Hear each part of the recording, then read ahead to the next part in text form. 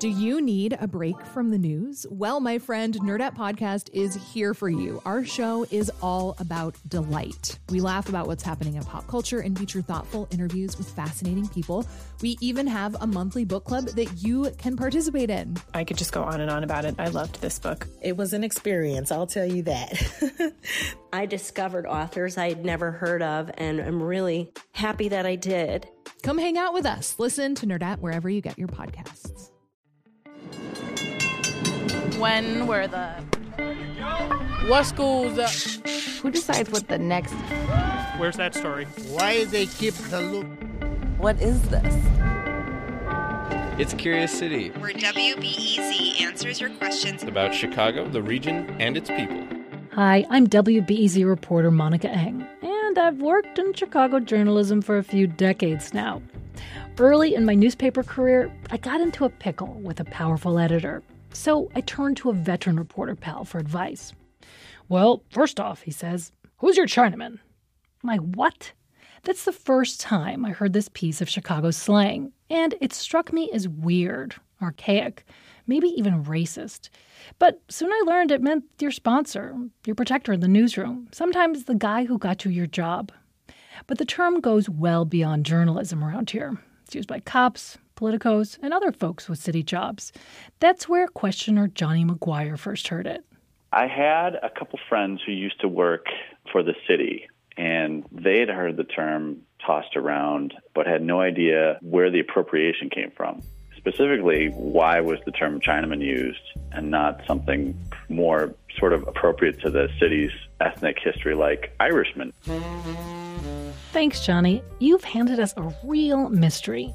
I mean, I looked in history books and even 150 years of Chicago Tribunes and found bupkis. But then I talked to some old-timers, veteran cops, politicos, and history buffs. From these guys, I gleaned 3 really fascinating theories, and then I turned to Chicago's top historian to choose the most likely. Before we dive into those theories, I just want to acknowledge, right here at the top, that a lot of people find this word offensive, hurtful. I promise, we are going to talk about racism in the word just later in the piece. So first off, I want to stress, the use of Chinaman may be waning, but it's still around. Check out this clip from October 2016. This is from Chicago Tonight, where political candidate Diane Shapiro was talking about problems in the Cook County courts. I thought to myself, we knew which promotions were going to come depending on whose Chinaman they had. It's still ongoing. Okay, so where did it come from? I got my first theory from veteran journalist and political consultant Don Rose. He said Chinaman was in common usage when he hit the political scene in the late 40s. And he's only heard one origin story. It has to do with the proximity of 2 key neighborhoods. Bridgeport was the seat of political power, the home of mayors galore going back to the 30s, I guess. And Chinatown is almost adjacent to Bridgeport. And they just didn't want to say, I've got a Bridgeporter. That would be indiscreet. So they said, I've got a Chinaman, as a wink-wink allusion to their sponsor who lived in Bridgeport next door. So that was theory 1, the Bridgeport theory. Theory 2 comes from retired police lieutenant Bob Angone.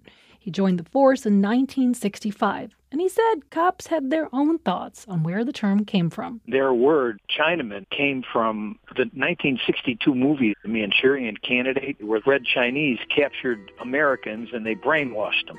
And then at the snap of a finger, they had to perform the way the Chinaman in Manchuria wanted them to. His brain has not only been washed, as they say, it has been dry clean. That's theory 2, a movie where Chinese people have special powers to control American troops. It led to the use of Chinaman to describe a powerful and controlling sponsor. And remember, we're going to hit the race part of this soon. Our third and final theory comes from retired Chicago bartender and history buff Phil Weisnick. It's based on Chicago's infamous vote-buying alderman, Michael Hinky-Dink Kenna. A century ago, he ran the First Ward, which at the time included Chicago's first Chinatown, located in the Loop. And right there, in the middle of the old Chinatown, the powerful alderman, Hinky-Dink Kenna, owned a famous bar called the Workingmen's Exchange. And he used it to exchange jobs, beer, free lunches for votes. Lots of votes. Here's Weisnick. So, it dawned on me then when I saw that's where that had to start from, because the first ward alderman in Chicago had to be what is known as the heaviest guy in town. If you got a heavy clout, like the first ward alderman, you're going to get a plum job. And so I think that is where the term Chinaman came from, because his ward office was in that saloon in what was then Chicago's Chinatown. So the logic here is that since Hinky Dink handed out jobs and favors in the middle of what was then Chinatown, folks just started calling him, or a guy like him, Chinaman. That's theory 3. I should note that none of these stories come with documentation. They're all just theories passed from one guy to another. And so, how do we know which of the 3 theories is real? We turn to this guy. I am Tim Samuelson. I am the cultural historian for the city of Chicago. Turns out, Samuelson's been thinking about the same question for many years. But it was something where I never had a good excuse to dig into it. Thanks to our questioner, Johnny, we did. And we told Samuelson all 3 theories we found in the process. So which did he think was the most credible? Theory 3, the Hinky Dink hypothesis. That has some historical oomph behind it, to use a technical historian's term. That Hinky Dink Kenna, who was the great deal maker and fixer of Chicago aldermanic history, and his partner, Bathhouse John, were headquartered right in the center of what was the old Chinatown. But I'm going to give Manchurian Candidate as something that may have given it a whole new life. How's that for an evasive answer in a good political tradition? It's actually a great political answer. But even though we've looked at the history of the question, I'm still left wondering something. Like, is this term racist? Should we stop using it? These are much tougher questions, especially for a half-Chinese lady like me, who had her own Chinaman. His name was Roger Ebert, and he got me my first job at the Chicago Sun-Times 32 years ago. Long story, but it's all to say I'm a Chinese person, guilty of using the practice and the term, meaning I'm as confused as anyone. So I talked to Diane Shapiro, the candidate who used it on TV in 2016. She says it's not racist because no one ever associated Chinaman with Chinese people.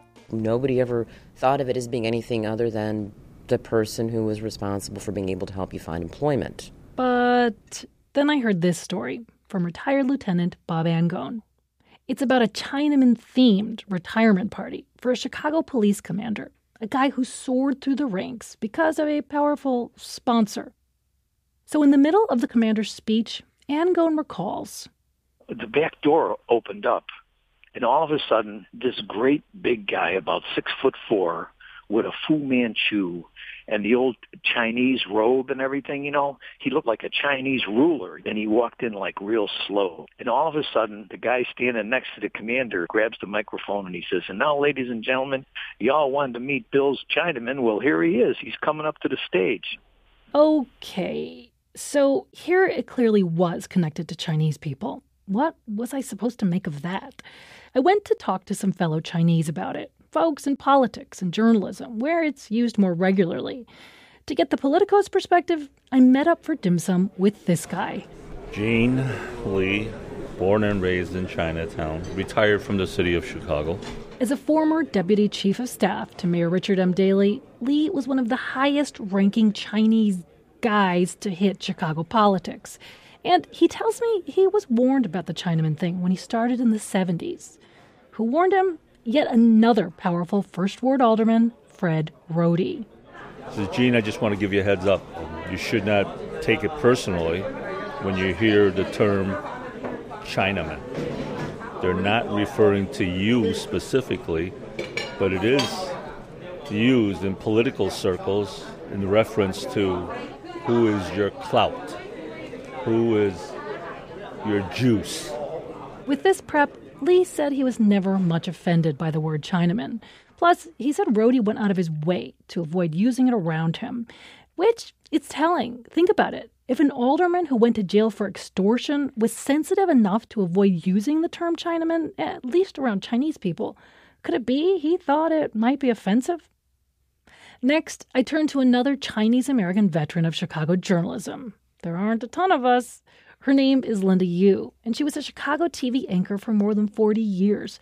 But she grew up in California, and being from somewhere else gave her a different context for the word Chinaman. Growing up on the West Coast, the term was seen as a very, very, very derogatory term. Plus, she explains it wasn't something neutral like Englishmen. Instead, it emerged in the late 1800s during a time of deep racism and persecution against Chinese, and was often used to describe anybody who was Asian, as if you all look alike. Linda Yu knows that the Chicago use isn't directly referring to Chinese people. But she says its casual usage here still kind of stings. She notes that we've stopped using words like coolie and oriental in most circles. And so my hope is that more and more that the term's gone away. So maybe she's right. Maybe as tolerance for the patronage system that spawned the term starts to fade, it's time for Chinaman to fade too. Reporting on this story came from me, Monica Eng, with help from Catherine Nagasawa. Support for Curious City comes from the Conant Family Foundation.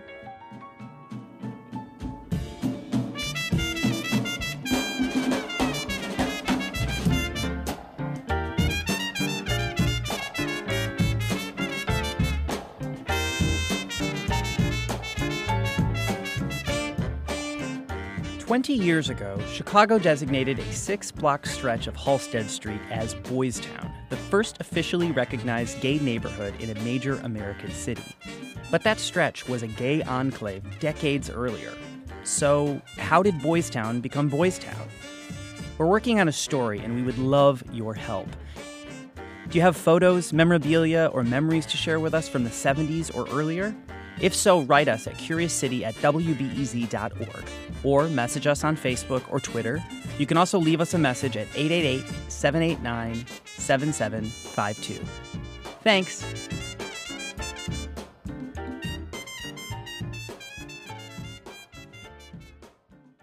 Next time on Curious City. Chicago is being invaded by people from New York and LA who want our old style and old style life. Why? Because they don't have a double brewed beer with a big taste. That's why. This week's question: how did old-style beer, not exactly a beer critic's favorite, become so associated with Chicago? The signs are still everywhere in the city, and according to Chicago bartenders, it's still popular. Old Style's prestige in Chicago. That's next time on WBEZ's Curious City.